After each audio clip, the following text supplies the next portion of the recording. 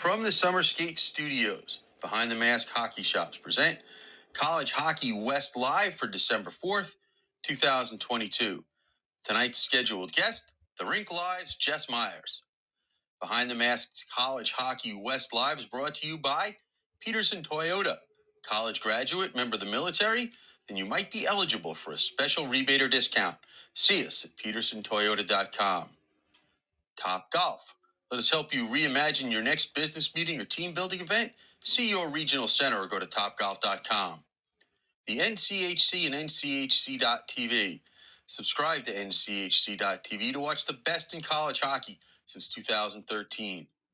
Behind the Mask Hockey Shops. Visit any of our Three Valley locations or go to BehindTheMask.com whether you're on ice or in line. Jets Pizza. Whether it's our legendary Detroit-style square or New York-style thin crust, Jets Pizza is better because it has to be. Caesars Entertainment Resorts and Casinos, whether it's Las Vegas or any of our other worldwide properties, an iconic vacation awaits you at any of our destinations. AT&T Wireless, unlimited high-speed 5G data at no extra cost. Liberty University, play for something more. Faith, education, and hockey at liberty.edu. M-Drive, natural support for men looking to increase energy, strength, and drive.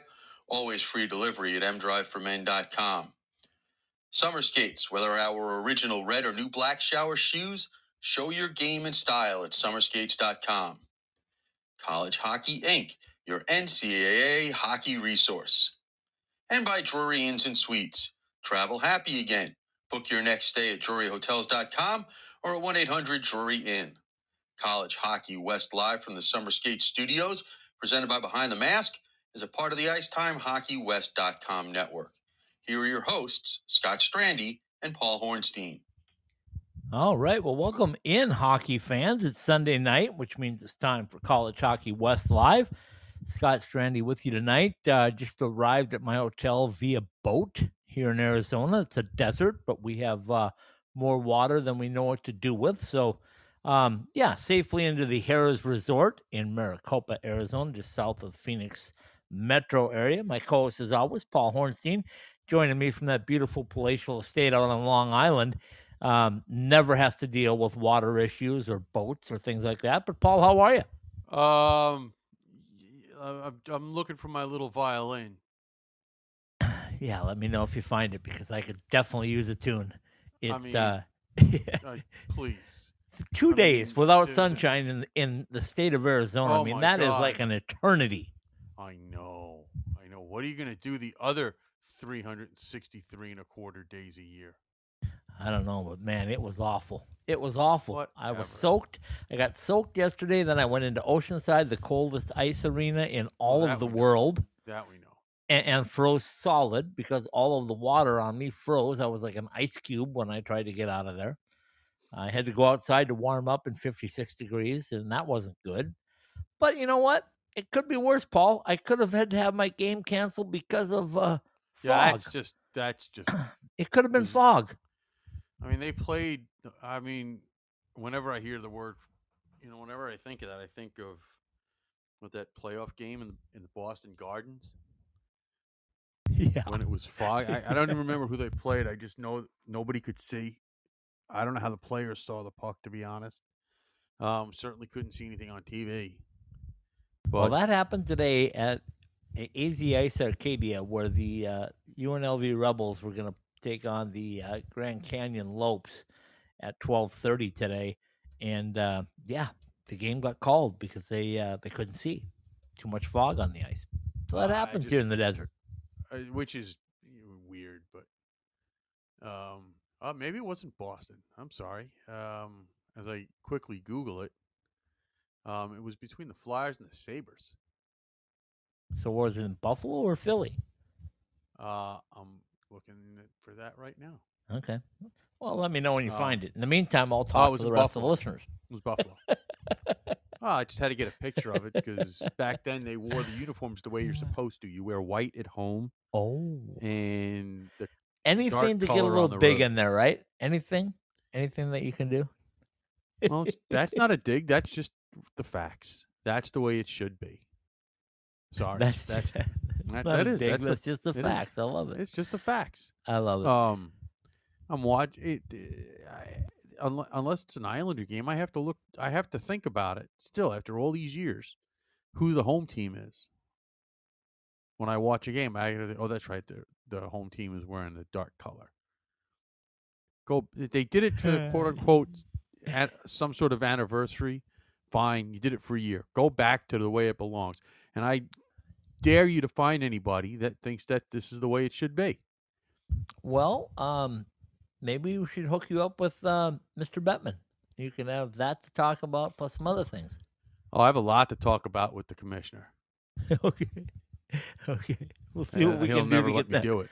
We'll see if we can get that worked out. Well, you know what? There was a heckler in Tempe. I don't know if you saw that, but there was a heckler at the Tempe council meeting when it was over with, and he said, "Let me speak with the media, and then you and I can do a one-on-one."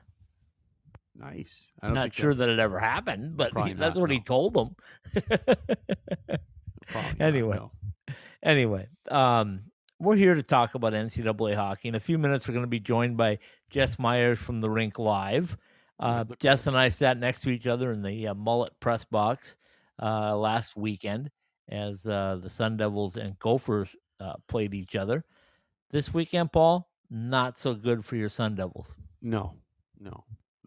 And what do you want to start? I'll there? just Where say do you want this. to start? Wherever you. I mean, listen. There weren't a whole lot of other games for us to talk about. Caden and Barrett got another shutout. Two shutouts so far in his career, and he's got them both against Minnesota Duluth. Yeah. Okay. Well, listen. They played a great game on Friday night. Not so much on Saturday. Okay, so let's get back to your Sun Devils because they played number 2 last weekend. They played number 1, arguably, this weekend. Yeah. And things didn't go so well at Magnus Arena. No. By the time Saturday rolled around, it looked like they were out of gas. I think you and I talked about that on Friday night, that they might be out of gas on Saturday. And I'll just say this again, and obviously we're talking about ASU, but this is just hockey 101. Players today are just too darn good. You're not going to score goals if you don't go to the net. You're just not. And if you looked at just about every goal that was scored this weekend by both teams, not just ASU scoring and not just Denver scoring, outside of Denver getting a goal off of an absolutely ridiculously dumb pass on Friday night to Benning in the high slot, every one of those goals in both of those games by both teams were guys crashing the net, going to rebounds, screening the goalie. That's how you score goals in hockey. And that hasn't changed. I've been a hockey fan for 50 plus years now, and that is never going to change. No, and the better and better the goaltenders get too, you're not going to beat them with a good shot. I mean, you might if you're Alex Ovechkin or if you're somebody like that can snipe a corner. Yeah, that's going to be the all-time leading goal scorer. That you can't. That's the problem. Everybody wants to be him. You know what the problem is? He's the only him. Yeah, you're right. Yeah, so that was one thing. I thought the other thing that popped up was some. I'm going to be kind here and say some inopportune times to take penalties and some pretty bad penalties to take. Can I say that? Well, you're the alum, so you tell me. That was probably the best part of the weekend for ASU was their penalty killing. No, I'm talking about the penalties that they took. Well, I'm getting to the that. penalty killing. They were okay penalty killing. Hold on, I'm getting to that. Dumb. Absolutely no place for that. I'm not going to name names because that's not what we do. But you know, and anybody that was watching knows, there's no place for that. It's bad enough that ASU has a reputation as it is. And not being in a conference, you don't get the benefit of the doubt. And I don't care what the story is. Leagues can deny it, but that's just the way it is. It's just the facts. Can we rename the show just the Facts tonight? Because Whatever, you're call it bringing whatever out a you lot want. of facts. You're bringing out facts tonight. I know there are people that have problems with that, but hey.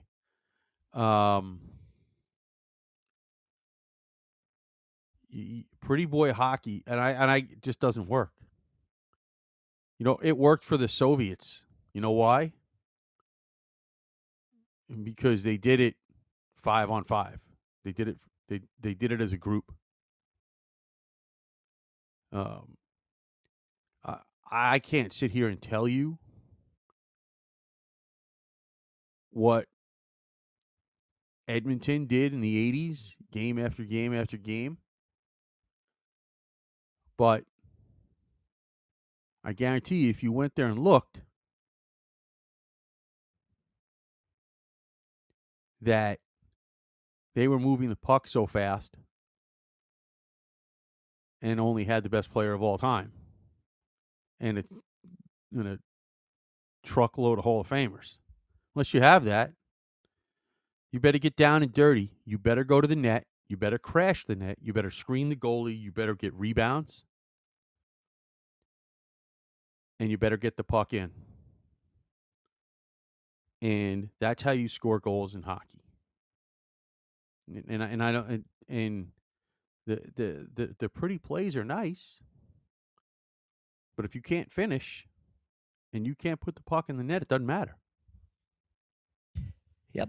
Okay. I get your point. I think everybody gets it now. We all understand. You've been screaming on this bandwagon for a little while, so it's true. It's factual. There is no doubt about it.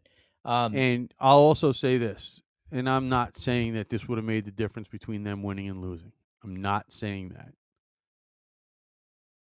But the move was made to put Jackson Niedermayer on the back end. And as you watch these last 4 games especially,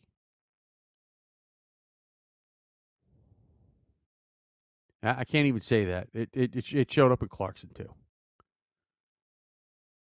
But having that guy that has the skill to get the puck out of his own end by himself, especially against when need be, he doesn't need to. Right. Do it, No, I'm not saying it all the time, but yeah. he can. I just want to clarify that has the ability to do that, especially when your team is stuck in its own end for whatever length of time you can be. Makes a huge difference. Yep, no doubt. Okay, the ASU had that when they had Brinson Pasichnuk. They did. And by the way, they went to the national tournament when they had Brinson Pasichnuk. And they were probably going to go again had the COVID not interrupted it. But on that note, where do we stand now, Paul? Do we want to talk about this, or do we want to just leave it in the wings at this point? Because 29 in the pairwise is a long ways from getting in as an independent. It is. It is. And there's no... listen, are there a bunch of teams between 29 and 30? Yes, there are. I mean, a very close, very tight numbers. Once again, we know what the pairwise is, and we know that there's not a set number of points you get or lose or whatever. But when you just look at the numbers, it's all very, very tight. So to say it's over, a little early for that. But it's getting close.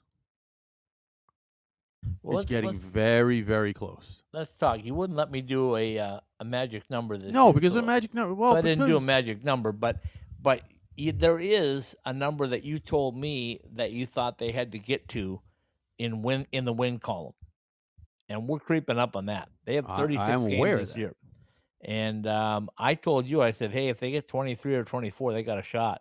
You told me that was not going to happen. Am I right? I don't think it's enough, but I mean, we'll see. I mean, here are the things that I didn't foresee, and you'll understand this because this has been I don't want to say a weird year, but since let's just in the ASU era, this has been a very different year than the other 7. Fair enough? Yep. Okay. Totally agree with you. The NCHC doesn't seem to be as strong, and we're getting close to the point we're saying that it is entirely possible that they only get 2 bids into the NCAA tournament after basically 10 years of getting four teams in. Hockey East has been down for a long time.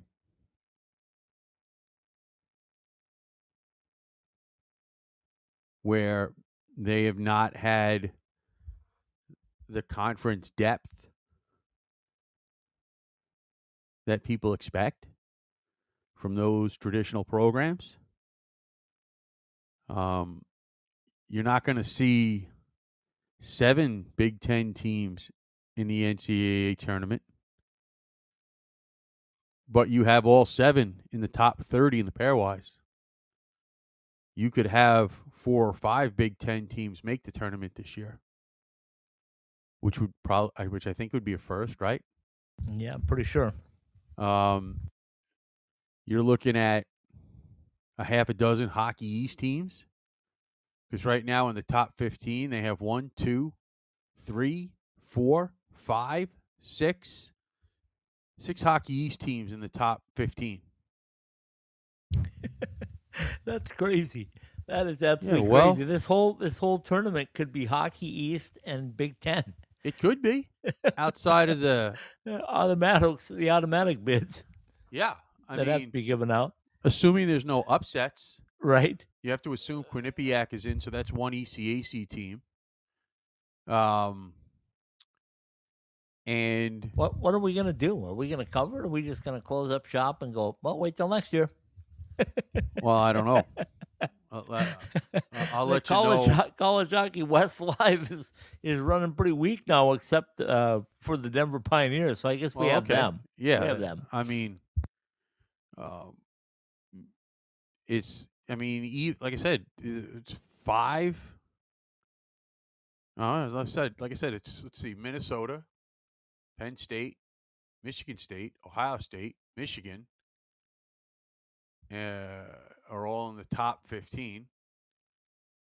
Notre Dame is at 17, and Wisconsin's at 30. That's 5. Yeah. And we're talking 6 Hockey East teams, so you're talking about basically, unless there's an upset, Quinnipiac's going to be in. If they don't win the ECAC, that could screw somebody. But I guess it depends on what Harvard does. Yeah, now, it's topsy-turvy for certain. And, I'm not saying that's a bad thing. I'm just saying that it's very, very unusual from what we're seeing. And maybe that's that word you love, parity. Maybe it's something else. I don't know.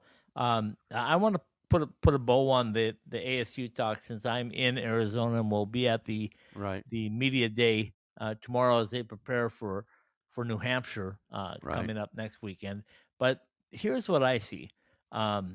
It's hard. It's hard to sweep anybody. So when somebody does get a sweep in the NCAA in 2022, that's a pretty big thing.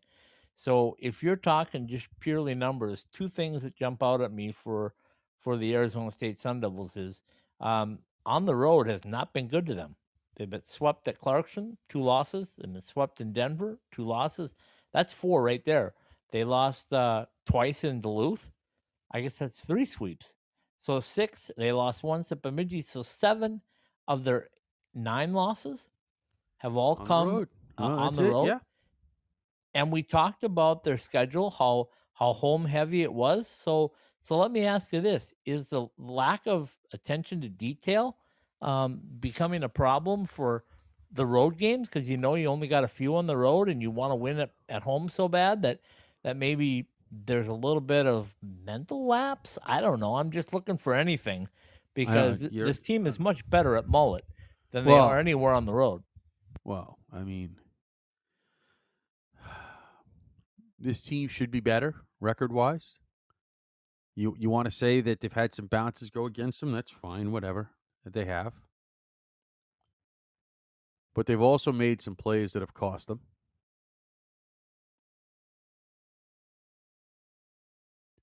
No, I guess getting to my point though is how bad is this road series? Because how many road games do they have? 12? How many do they have? Well, I don't. Something Isn't it like 24 and 12? 24 at home, 12 on the road. Something like that. Yeah, but if you've already lost 7, listen, road, like I said, we understand at this. You understand? Everybody understands at this point the odds are against them, but you got to take the first step, and that's win on Friday. I get that, but you also got to take a look ahead and go like, how realistic is this? That you're you can't do that though. Yeah, well, you can't do that. No, the players and the coaches can't do it, but we as media people can, and we can look at it and go like, okay, you need to do almost the unthinkable. You'd have to have almost a nearly perfect record from here on out. Yeah, listen, I can't argue with that as much as I'd like to. Did you say agree or just that maybe? No, I'm never going to say maybe that. I heard agree. Well, no, I said anyway. I'm not going to argue with you. Okay. Difference. I thought maybe that was meaning agree. But anyway, so as we look forward, it's going to be an uphill battle. You never throw in the towel until they tell you it's over. But goodness gracious, I mean, we were talking a couple of weeks ago about hoping they would be in the top 16 before they played Minnesota and Denver, and now after they play Minnesota and Denver, they're at 29, and now they got this really long road trip. As Coach told us, though, they are chartering to New Hampshire, so that should help a little bit. But still, I mean, New Hampshire's not playing great, but still, you got to go take care of business first and foremost. Yeah. Then you got to come off and you get a Christmas break before you play New Year's Eve, or day before New Year's Eve and New Year's Eve against a very good Boston College team. Yeah, they're playing better this year. Yeah, they're at 500 too, just like ASU. Then you got to play the Desert Classic, which has some pretty good teams in Tech and BU and Air Force coming in. Yeah. Then you got to prepare yourself down the stretch. I mean, you just got to start. I know there's a lot of home games in there. There's a bunch of home games. Have to win. Yeah, but how in the world, Paul? I mean, just think about that. I understand. How do you put together that many wins in a row? That's almost unthinkable. Even the best teams in college hockey haven't done that ever. I get it. You're not I get it, but here's, and I've said this before. If this is what it takes to make them puts a little urgency in their, a little pep in their step, so to speak, about getting into a league, then it'll be worth it. Yeah, I mean, because you don't have these same issues if you're in a conference.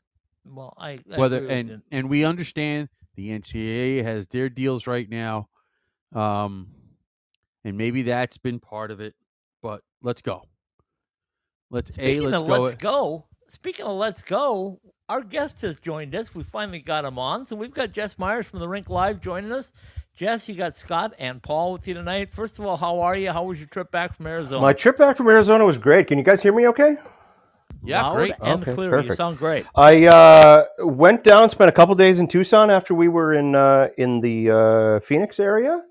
Went and saw my dad's kind of old snowbird stomping grounds in Florence, and then I kind of grew up going to Tucson. My grandparents were snowbirds down there, so kind of neat to be down there. Got some fantastic Mexican food. We did some hiking in the desert. So yeah, I'm all in on that as a every year college hockey trip. Count me in. I'm your guy. Let's get the Sun Devils in the Big Ten. Let's get them in the NCHC. I don't care where we have to get them, as long as get a trip to Tempe every year. I'm all in. I love it. Jess, hold on a minute. Jess, let me tell you, I've back here from California after I saw you. I went to California for 4 days, and it's rained 2 straight days. I mean, you literally need a boat. You know where Arizona City is, for sure. Sure. Okay, they're underwater. Their Oh, my streets are goodness. underwater. I mean, I haven't seen the sun for 48 hours. I'm going stir crazy. Paul doesn't care because he gets all that New York sun. But anyway, Yeah. great to have My, you on. Great to visit with you on here. That was So fun. my dad, until this year, has spent his winters in Florence, which is kind Right. of between Phoenix and Tucson, and the Gila River runs right through there. Okay, so anytime you get a good rain like this, my dad would always say, "Hey, there's water running in the Gila River." And of course, I would always ask, "So how's the fishing? Anybody catching any perch out there? Anything?" But no, of course, it's Arizona. It's a wash, as they say, and nice time out there. But just from a hockey standpoint, holy cow, did they do it right when they built Mullet Arena? And a big thank you to Greg Powers. He kind of gave me a tour, gave me a run of the place, and showed me all their spaces there. And he was very honest about what it was like recruiting when Oceanside Arena is where you showed guys, hey, you're going to come and play here for a few years, and it's an absolute game changer to have a facility like Mullet at a school like ASU. With a coaching staff like he's put together with Sean Doogie and him, all those guys. I mean, what a step forward for that program. So a bright future. And Scott, the last time I saw you at a rink, the game you and I were at, that crazy 6-5 overtime win by the Sun Devils, and it was funny. The Gophers, once they got back from Arizona, said, Bob Motzko said, that's one of those weekends you just throw it in the trash. You don't talk about it. You don't learn from it. You don't look at the tape. You just forget about it. But the thing I came away with, and I told my wife this on the drive down to Tucson, as much as it hurt Minnesota to lose that game, and it didn't hurt them much. They're number one in the pairwise, and Right. It was a non-conference game. But as much as it hurt to lose that game, if you're Minnesota, I said, as a guy who has always been all about growing the game, this was my thought. Walking away from Mullet Ice Arena that night is sold out crowd, and I'm guessing there were at least 50, maybe 100 people in that building that night who had never seen a college hockey game before. You tell me those people aren't hooked on this game after what they saw that night, with the back and forth action, with the crowd, with two good teams going at it, with that top line of Minnesota's, which Greg Powers said is not only the best line in college hockey this year, he said it's the best line he's ever seen, period. And with him, with all of that said, finding up a way to drop that play in overtime to win a faceoff, he hit a guy with a breakaway pass and they score the game winner. I mean, that was just, if you're not entertained, stop coming because that's as good as it gets. Well, I was going to say, I mean, like I said, unfortunately, not having been there, you could feel the intensity for a regular season non-conference game. You could feel the intensity through the computer screen for both of those games. I don't think I'm misreading that, am I? I don't think so. I mean, it was just a fantastic atmosphere.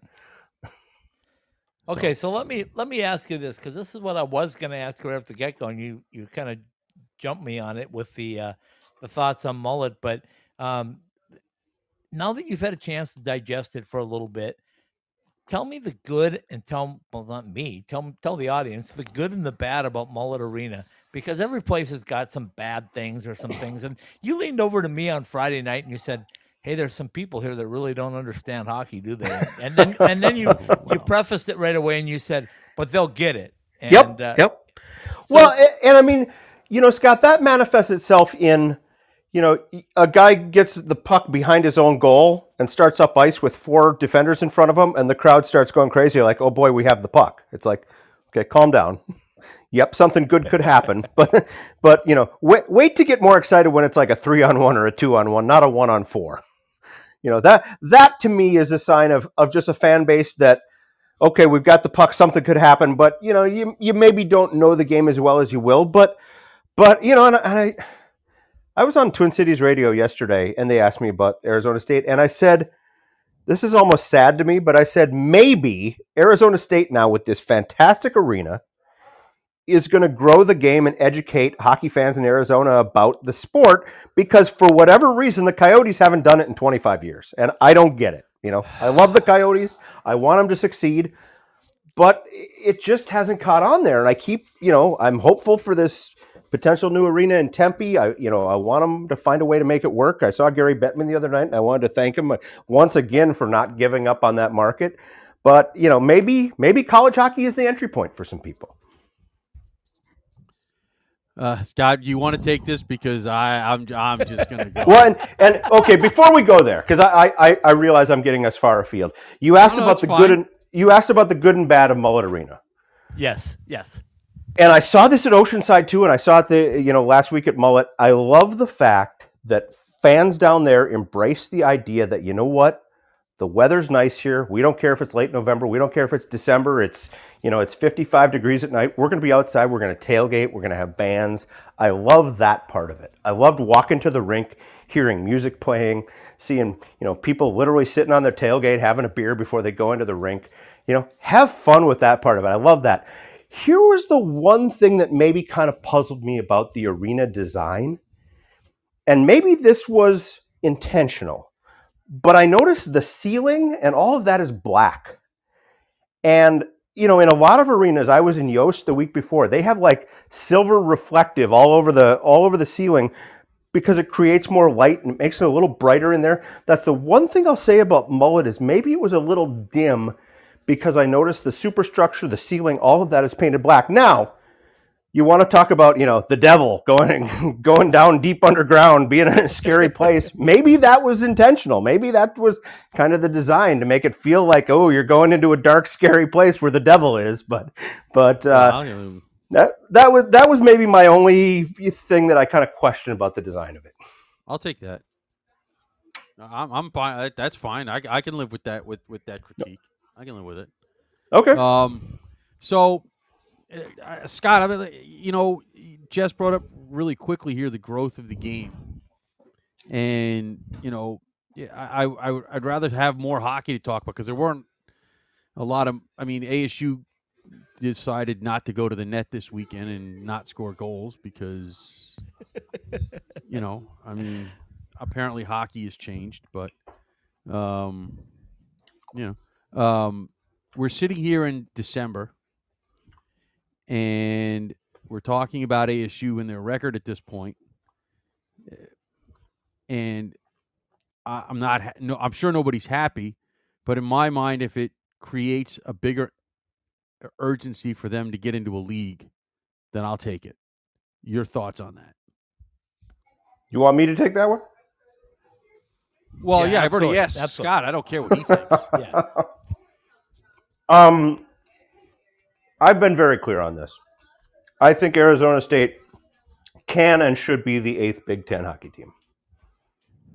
I keep hearing things about, academically they're not to the standard that maybe the Big Ten wants. Oh, knock it off. Well, yeah. I'm not saying bring Arizona State on board because they have a great ag school. I'm saying bring them on board because you need an 8th hockey team. They've got a competitive hockey team in a great facility. Let's be honest. Ohio State would kill for what you have at Mullet there. I don't know. I've never been to Schottenstein, so yeah. I don't know. This is what I always say about Ohio State.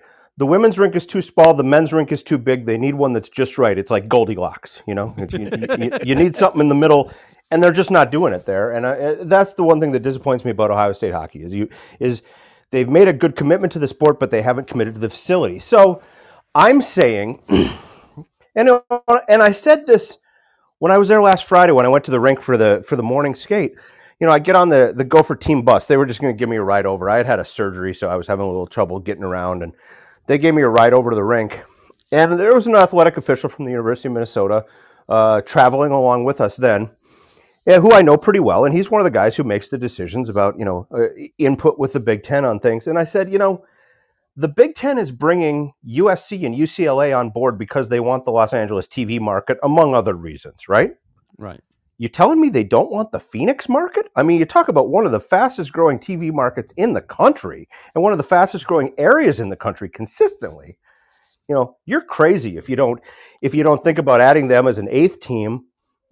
Easy to get to. You're what, 10 minutes from a major airport to the rink? I just think it's a natural fit. And Jess, because you've been around just how many Big Ten alumni are in that neighborhood. Absolutely.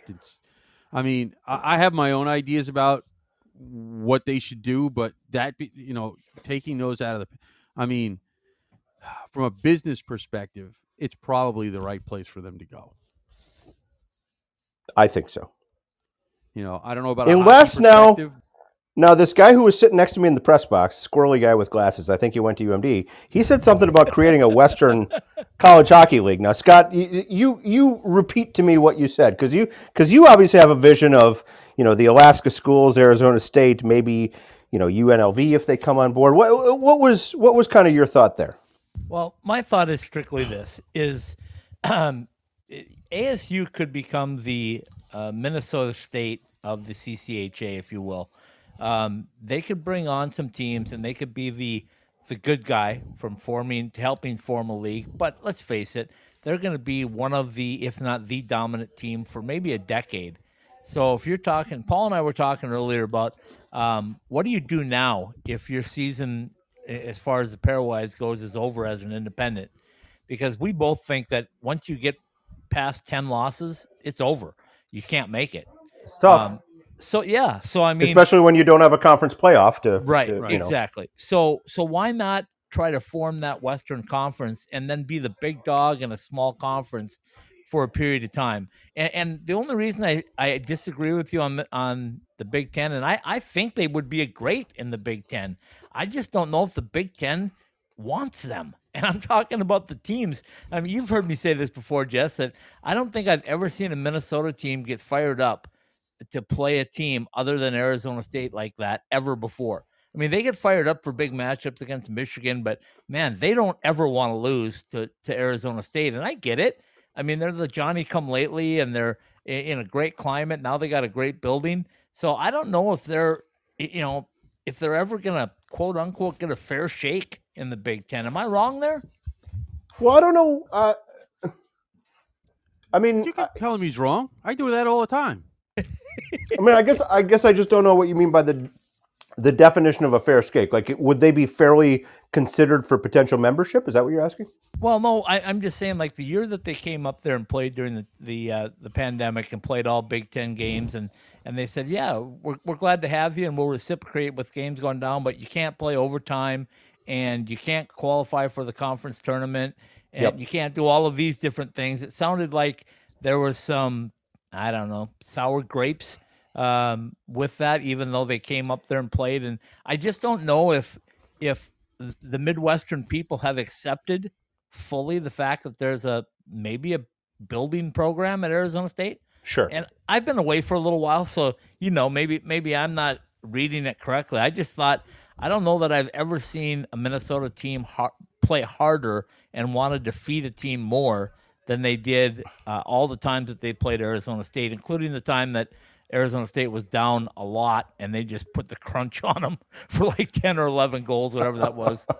I told Greg Powers when I talked to him in his office, and he was showing me around. I said, I've seen a lot of lopsided games. I said, I have never seen a team and a coach as down physically, mentally, all of it, as after that 10-0 game at 3M Arena at Mariucci, where the Gophers, like you said, ASU was, they had a club team goalie they put in for the third period. I mean, they had nothing left, and they had played something like 12 straight games on the road, and this was the last weekend before they finally got to go home for a couple of games. And Greg came on the Zoom afterwards, because this is COVID. You couldn't talk to anybody in person. Right. But he just, he kind of shook his head and he said, we've got nothing left. There's just nothing left in the tank. He didn't even try to sugarcoat that, like, hey, I liked our effort in the third or, anything like that. It was just like, wow, we're just throwing up our hands. So, that was a marriage of convenience. It was the COVID year. ASU needed games. The Big Ten had a way to make it happen. I didn't necessarily agree with the idea that, you make them play 4 games in your building and you play none in theirs. But Bob Motzko joked about it. He said, we all are obligated to play 2 games down in their building. And he said, I picked first because they wanted to go down there. They had a fun kind of Thanksgiving trip. They went to Matthew and I's house. The whole team went over there for Thanksgiving, and a bunch of the parents. And they had a lot of fun with it that way. That's good. Now, the one thing I said, they win 3-2 on Friday, and nothing came easy, and that was a good Arizona State team, and they scratch and claw, and they managed to win in a game where Justin Close played really, really well. And the one thing I said is it seemed like there was a little too much turkey and a little too much sunshine in their game on Friday. They looked like a team that wasn't didn't quite have their heads on hockey yet. And then, you talk to the Gophers now, they said they felt like they played much better in the Saturday night game, and they wind up losing that one in overtime. So that's hockey. It's just weird. I was going to say, that never happened. Yep. But no, I think that, as if they were brought on board as a Big Ten member, they would be given, all the benefits of Big Ten membership, and you see the way Notre Dame is treated. I think it would work perfectly. Now, distance doesn't change. It's never going to be easy to get from Sky Harbor to State College, Pennsylvania. That's going to be a 4-hour flight, no matter how you slice it up. And you're probably going to have to charter because you're going to want to fly right into State College, and doing that once a year. But again, likewise, Phoenix is not a tough place to get to. Lots of flights there. It's a destination where visiting fans obviously want to go.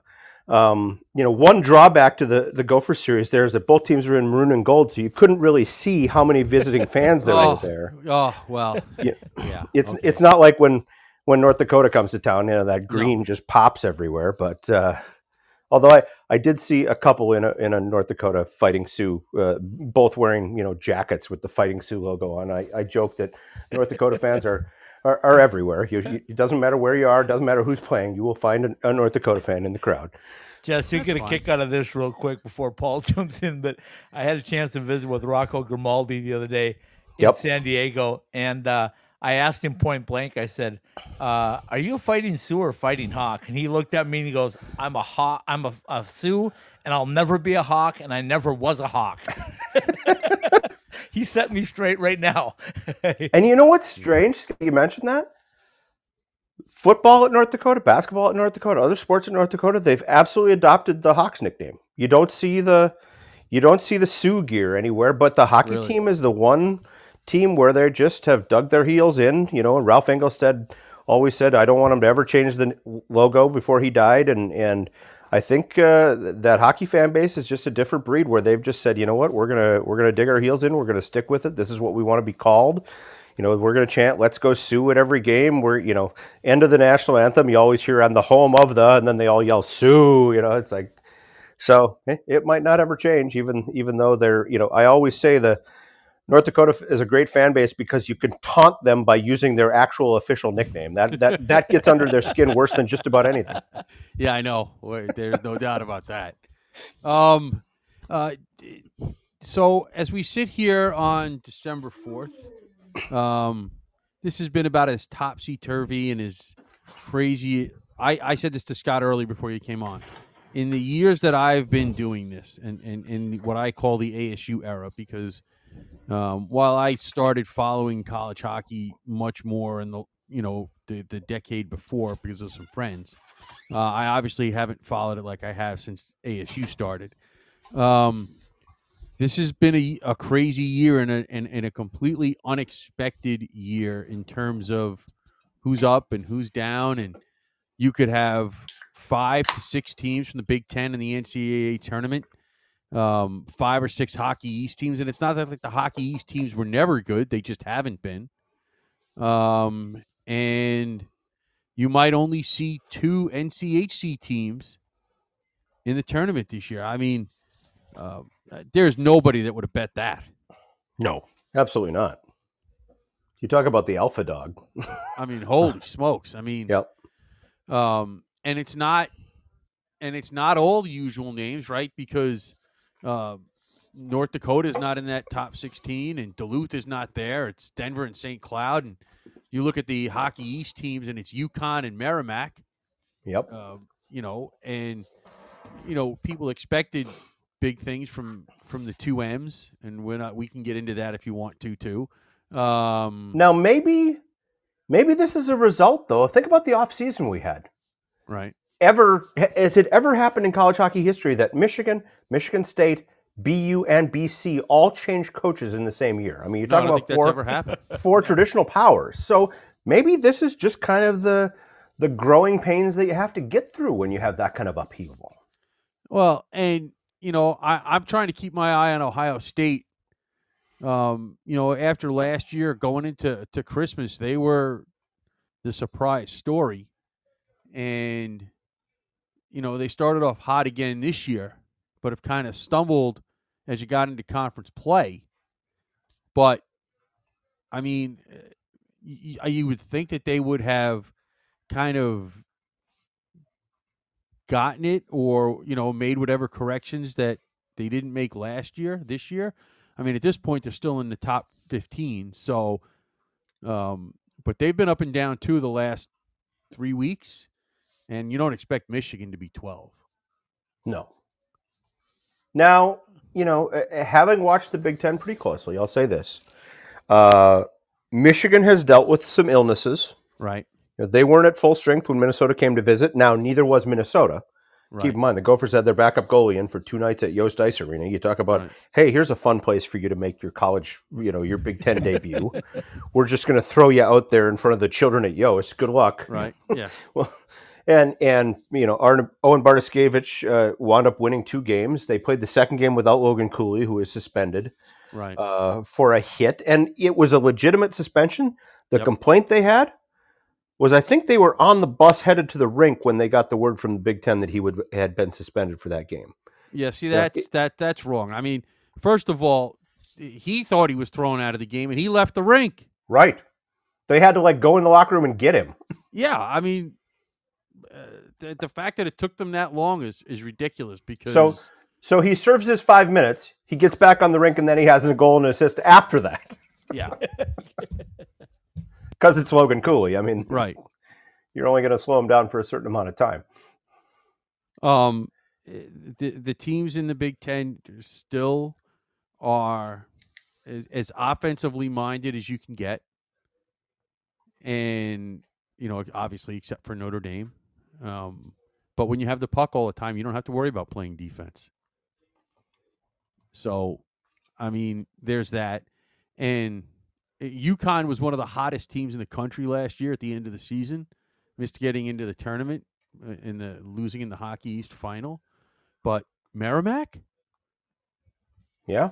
I mean, nobody saw that. I mean, and I've gotten to watch a little bit more Hockey East. UConn is a really good team. So is Providence. I don't know how much you've gotten to see of those guys.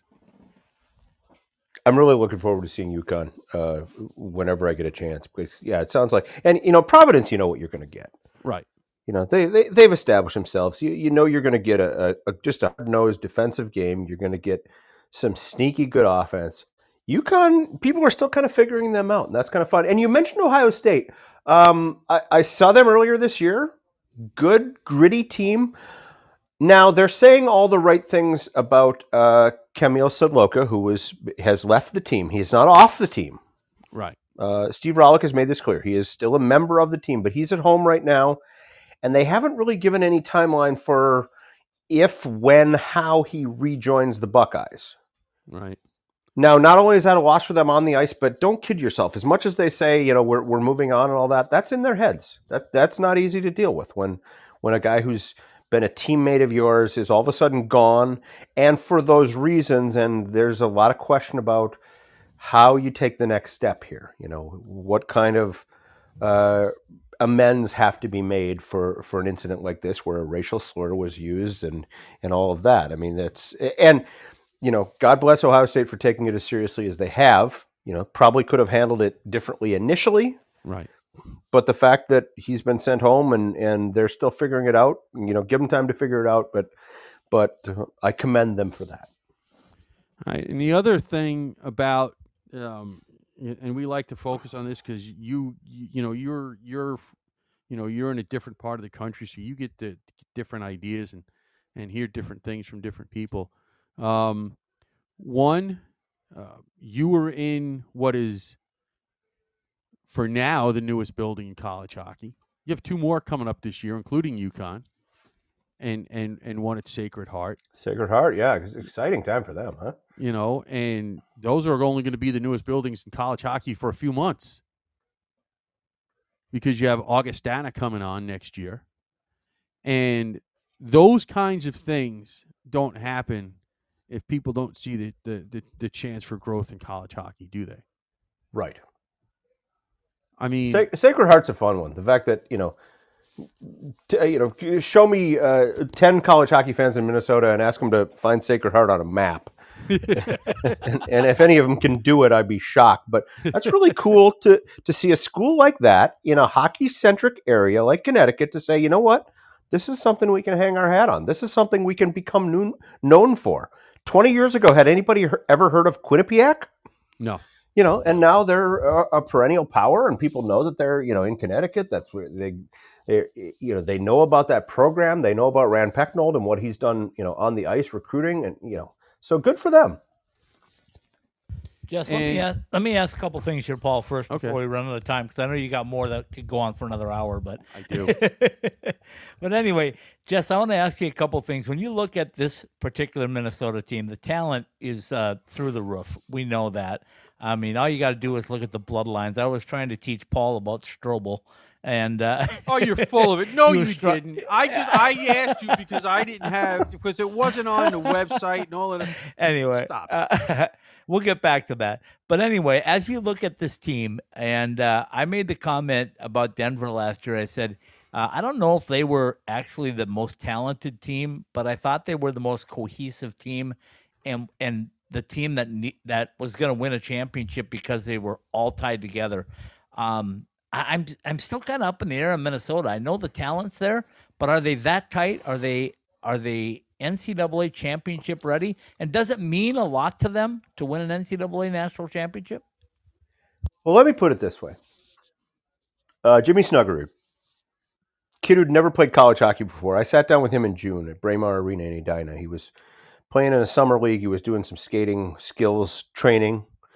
He was just getting ready for the NHL draft. He wound up going around to the St. Louis Blues. His dad played in the NHL. He's kind of a legacy Gopher. He's a third generation guy. His mom's father and his father both played for the Gophers. I sat down with him for about a 5-minute interview. Here's a kid who has never skated in a college hockey game before. And in a 5-minute interview, 6 times, he said, win a national championship.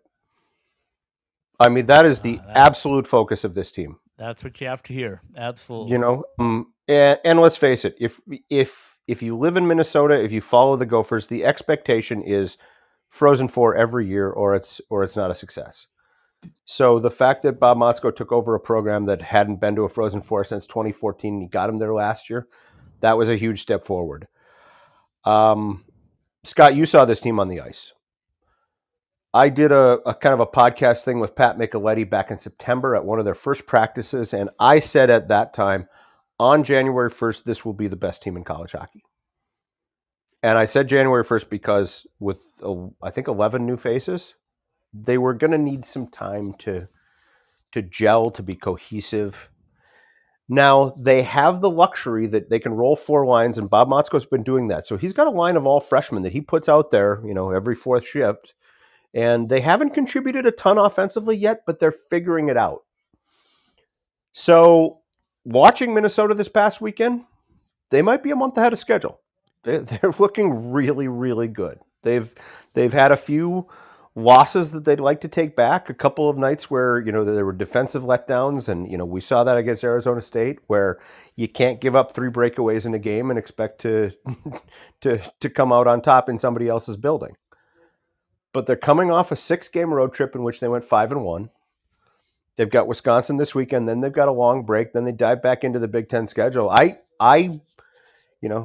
Putting all bias aside, because this is the team I cover, I truly think this is the most talented team in the country. And I would pencil them in for one of the 4 slots in Tampa for the Frozen Four right now. How much of that, Jess, was from some of the returning guys who got beat in that Frozen Four last year and being like, hey, we got to step up our game, and made that known to the new players? I think that's a huge factor. And the fact that you had guys like Brock Faber, Jackson Lacombe, Ryan Johnson, all three of which could very likely be playing on NHL blue lines right now. Matthew Knies, I don't think there's any question he could walk into the Toronto Maple Leafs locker room tomorrow and there would be a jersey waiting for him. But these are all guys who got that first taste of getting on the big stage, of playing before a sold-out crowd in Boston, going into the locker room after the first period with a lead, and then seeing it slip away and having that taste in their mouth. That didn't go away too easily. So let me tell you this real quick. When I saw Matthew Knies this summer at the NJEC, I asked him, I said, why are you still here? I said, why are you not in Toronto? And he said, I'll be honest with you. He said, I talked to Brock Faber this summer, and I said, Brock, are you turning pro? And he said, no. And I said, why not? He said, I'm not good enough yet. And he said, I looked at him and I said, Brock, if you're not good enough, I'm not good enough. I'm coming back. Straight up. Yep. Well, and besides, Matthew Knies is not a goalie, so I don't really know what Toronto would, they're not struggling. Get the Toronto bias out of you. All right. So, and I'm glad, because Scott made that point all the time and has made that point that Denver and Minnesota State went to Boston last year to win a national championship. And he said that it, and I have no reason to doubt him. I just don't tell him that. That mindset definitely made a difference in that Frozen Four versus Minnesota and Michigan. So it'll be very interesting to see how that plays out for the rest of the year, because if that mindset is correct with the talent they have, Justin Close doesn't have to be great. He just has to be very good. Okay, can I clarify that statement that you just set me up on? Just so Jess knows. Here's what I said. I said I thought there were 4 teams in the Frozen Four that were the 4 best teams at the time, and I thought 2 of them were really there to win the national championship, and that was it. And the other 2 may have had some distractions from the NHL, and I saw that. And Jess, I think you were on that Frozen Four Zoom, right? Last year before. Yep. And I think, all the other writers were like, I mean, you cover college hockey and the pros and all that, but it seemed like every question was directed towards Minnesota and Michigan about how good are you guys going to be in the pros? When are they going to leave? Are they coming back? And that it seemed to me like nobody asked David Carl that, and nobody asked Mike Hastings that, like, hey, are you worried about your guys coming back or focusing on the NHL? They were like, no, we're focusing on winning the national championship. And I just thought my feeling was that was what happened. I don't know if that had anything to do with it or not, but it sure felt that way. Yep. I would agree with that.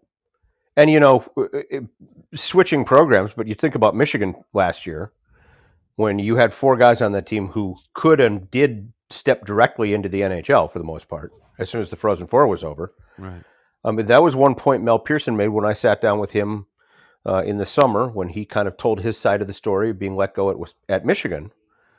Was, he made the point that this report came out and there's all these things swirling around about toxicity in his program and cultural problems in his program and how players don't like him and, they don't like to play for him and all of these problems. And he says, and yet 4 guys who could have stepped directly into the NHL at any point chose to come back and play for him for another year.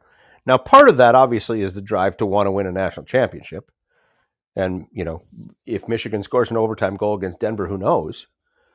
But, that's a legitimate question. And to me, that just shows the appeal of college hockey. We joke about this, but as a friend of mine who used to be with College Hockey Inc. once said, have you ever heard anybody say, I wish I would have spent less time in college? No, they made me leave. A week ago, my wife and I were sitting on Mill Avenue on a patio having a Papago orange beer. And I was only sharing just a little of it because I had to work that night.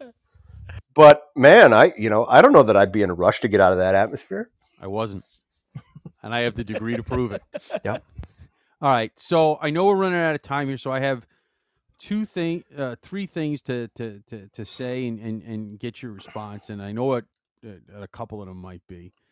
But is there any feel for what's going to happen after this NCAA moratorium on leagues and the whole one sport conference things goes. I mean, that'll be the long answer. The second thing is I can't commend your girl Sydney Wolf there enough for the job she's done, especially keeping track of the transfer portal. And 3, Scott and I were arguing the NHL needs to go back to wearing white at home. Okay, I'll start with I'll start with number 3. Absolutely. Because think about this: when your teams wear your dark jerseys at home, let's say you're an Arizona Coyotes fan. Every game you see the Coyotes in their black jerseys with the Kachina on them, which is fantastic, and you see a team in white, and that's every game. Every game. You don't get to see Dallas come in wearing the green. You don't get to see those sweet orange jerseys that the Flyers wear. You know, you don't get to see the Broad Street Bullies and the Rangers. All you see is white every game. Yep. It's like, come on, go back to wearing white at home. As they should. Yeah, yep, as God intended. Yep. All right, okay. What are you taking You're not going to next? get the rest of them? Transfer portal? Well, I'm just saying the young lady that you have working with you. And you're absolutely right about Sydney Wolf. I mean, absolutely the hardest working person in show business. And, you know, for sure. She's getting married this month, and then she's taking like a couple weeks off to go on a honeymoon. I'm guessing we're going to get stories from her from Europe on her honeymoon. She's going to be filing, you know, a 3 paragraphs on Thief River Falls playing East Grand Forks. I don't know how she's going to do it, but man, Sydney does a great job. What a huge asset for the Rink Live, and stick salute to Sydney, and God bless you to her future husband, because I don't know when he's ever going to get to see his wife. Yeah. Unless he just follows her to the rink, which is not a bad way to go. No. Okay, the conference question. Interesting you bring this up, because when Heather Weems came on board last summer as the new commissioner of the NCHC, and I think she's doing a great job and will continue to do a great job. You know, you talk about someone who had the guts to make some tough decisions during her tenure at St. Cloud State, right, and did, you know, an excellent job with the Huskies. You know, almost got a national championship out of them, brought Brett Larson on, who was the right coach at the right time, and you look at what the Huskies are doing. You know, a lot of commendation due to her for her work at St. Cloud State. Now, I was at the press conference when she was formally announced as the commissioner of the NCHC, and one thing that there was a lot of talk about was the Summit League, which is a multi-sport conference that has teams like Omaha, North Dakota, St. Thomas, Augustana. No, maybe not Augustana. Anyway, It has a bunch of the current NCHC members in it already. And its commissioner is a guy named Josh Fenton, who until last year, as you know, was the commissioner of the NCHC. So there was a lot of talk about this idea of, are multi-sport conferences the future of college hockey? We have one currently, the Big Ten. I'm just going to say this. As much as I like Big Ten hockey, I hope not. Because I think the hockey-specific conferences do a better job governing hockey teams. The Big Ten does a good job. The Big Ten does not do a great job, and the simple fact is this: hockey is always going to be, at best, the third biggest dog at the bowl fighting for some food in the Big Ten. Because it's a conference that's ruled by football and basketball, and women's basketball to a certain extent as well. And with only 6 actual Big Ten members playing hockey, you're never going to get the attention, or at least you haven't gotten the attention or the resources that I think the sport demands from a multi-sport conference. So that would be my qualm about the idea of the Summit League absorbing the 8 NCH teams and kind of doing that. If they do it right, go ahead. But I haven't seen it done the way it needs to be done yet. Let me tell you this, Jess, too, on this note. If anybody could do it, I think it would be Josh Fenton. Absolutely. Did an outstanding job with the NCHC. Yep. Yeah, without a doubt. I agree with you 100%. I don't want to see it either. But if it's, you know, if you're bringing on hockey just to say we have hockey, don't do it. Exactly. Unless you're going to give it the attention and the resources it needs, don't do it. Totally agree with you. Yep. We appreciate you spending some time with us. I know your schedule is as busy as mine, and Paul doesn't do anything except sit in the basement anyway. True. But, That's a good gig if you can get it, though. I mean, I'm a little envious, So I posted a picture, Scott, and you probably saw it on social media, from the rooftop of the Westin in Tempe. Of that panorama of the mountains off to the north, and the pool and the TV lounge they've got up on the 18th floor, whatever it is. And I said, last Thanksgiving, the Gophers took a trip to Grand Forks. This year, it was a bit of an upgrade. So, hey, I'm all for it. Let's make ASU part of Big Ten hockey. Let's do it tomorrow. All right, Jess, we appreciate your time. Take care, safe travels around, and happy holidays to you and your family, okay? All the best to you guys. Thanks for having me on. Thanks. Absolutely. That's Jess Myers from the Rink Live. Paul and I will be back in just a couple minutes to wrap up another episode of College Hockey West Live. From the nation's best college hockey conference. Access exclusive on-demand content and watch more than 140 live games. Ready for you wherever you are, however you want to watch. On your phone, computer, or stream to your TV. Your favorite team is on NCHC.TV. When you can't be there, be here. Subscribe now to watch the best in college hockey at NCHC.TV. If it's NCHC hockey, it's on NCHC.TV. At Behind the Mask, we know that players are always messing with their equipment and constantly need to borrow things like tape or need a new mouthpiece during the season. Point is that just because you are fully outfitted to start the season doesn't mean you're good for the year. Make sure that you are always supplied with all of the hockey accessories you need by visiting our stores or BehindTheMask.com. Whether it's an extra mouth guard, wheels and bearings for your inline skates, or extra rolls of tape for your stick, at Behind the Mask, we have all the little things that can make your time at the rink go smoother. Go to any of our 3 Valley locations or online at BehindTheMask.com.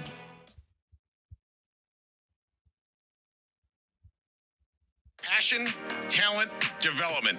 NCAA hockey offers all that, and its players graduate at a 93% rate. Trevor Zegras. And they score on the lacrosse move. Jake Gensel. Gensel banks it towards the goal. He scores. Cale Makar. Cale Makar, he scores! Stars on campus before the NHL stage. Whether you're a fan or a player, nothing compares to college hockey. My goodness gracious me! Visit collegehockeyinc.com and follow at College Hockey. So you're a few weeks into the season and that brand new equipment bag is starting to get kind of funky. Those sweaty gloves and pads, yuck. Well, there's only so much you can do about it. But when that new pair of summer skates starts to pick up that scent, that's easy. Our customizable shower shoes go right into the washing machine, then air dry overnight, and they're ready for their next shift at the rink. Customizable for your team or with your favorite player's name and number, summer skates, the ultimate hockey player's footwear, are perfect for players in the desert or even for just wearing around the house. Head to IceTimeHockeyWest.com and click on the Summer Skates link to get your personalized koozies and shower shoes today. Question? Comment? Let us hear from you on our text message line at 303-943-3772. All right, welcome back in, hockey fans, to College Hockey West Live. Scott Strandy with you in a very dismal Maricopa, Arizona tonight, with a little moisture hanging around, and hopefully we'll see sun tomorrow. It's been 2 days. Time to come out. Paul Hornstein on Long Island, New York, never has a day without sun because that's just his life. A day without sunshine does not exist at the palatial estate on the island. Yeah, whatever. All right. We don't have much time to wrap things up. Jess is always great. We love having him on and love talking hockey with him. He's so knowledgeable in what he does and certainly brings some insight from the Big Ten and from other areas of the country. Paul, quickly, your recap. Well, listen, here's the thing, right? I know we like to focus on the 7 teams that we cover, and they didn't all play this weekend, and some of them wish they didn't play this weekend, and but you get a different, an outside perspective, at the and an inside perspective of college hockey, because just like you've been around college hockey for a long time, Jess has been around college hockey for a long time, And, you guys have that institutional knowledge.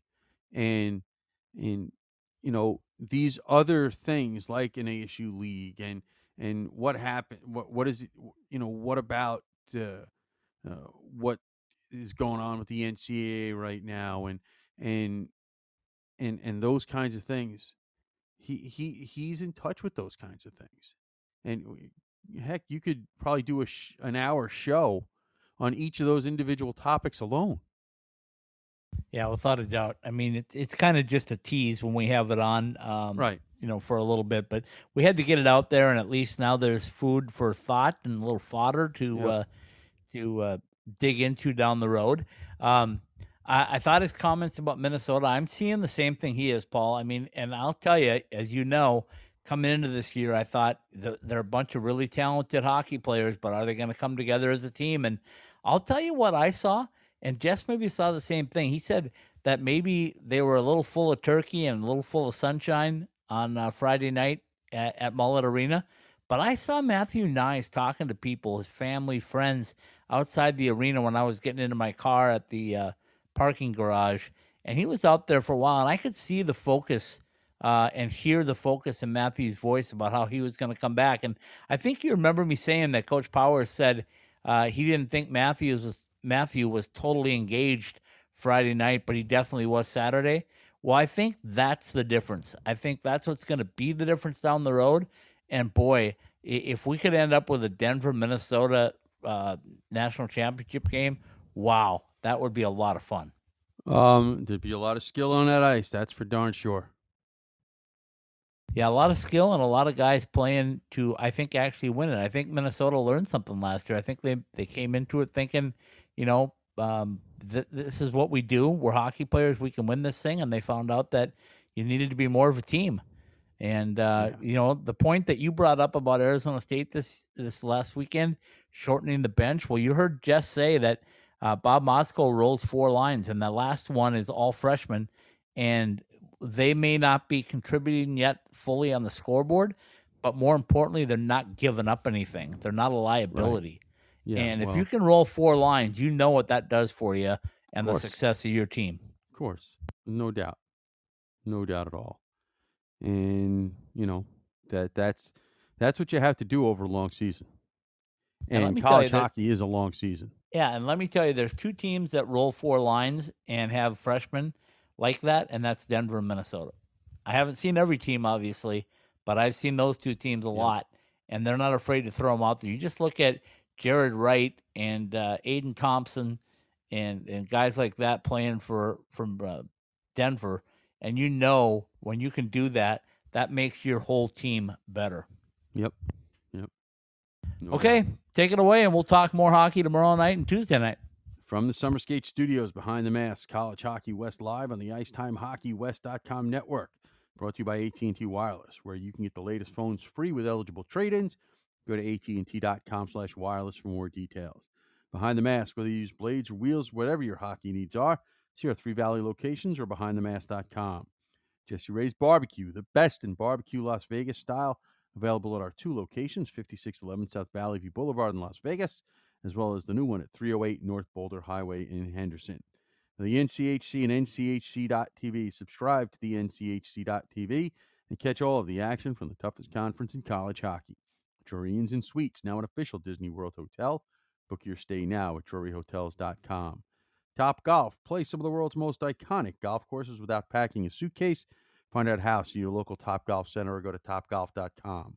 Liberty University. Over 700 programs of study to help you impact your community on and off the ice. Strengthen your faith at our state-of-the-art campus. See us at liberty.edu. Caesars Entertainment Resorts and Casinos. Worldwide, it's where the action is, in the resort or in town. And by College Hockey, Inc.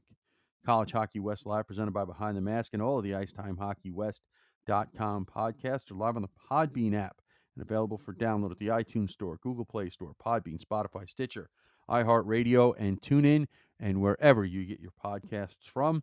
Search ITHSW Podcasts, all one word. Subscribe, rate, and review. Help people find the show.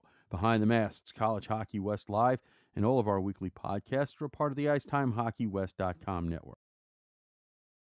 Very well done, my friend, and you made it in time. We'll say good night, and we'll say a big thank you to Jess Myers again from the Rink Live for joining us, talking college hockey with us. Paul and I will be back tomorrow with analytics and eyeballs, and again on Tuesday with College Hockey West Live, and hopefully a couple more guests. So we'll say good night with Roger Klein, the Peacemakers, Good night. De Niro. Good night, everybody.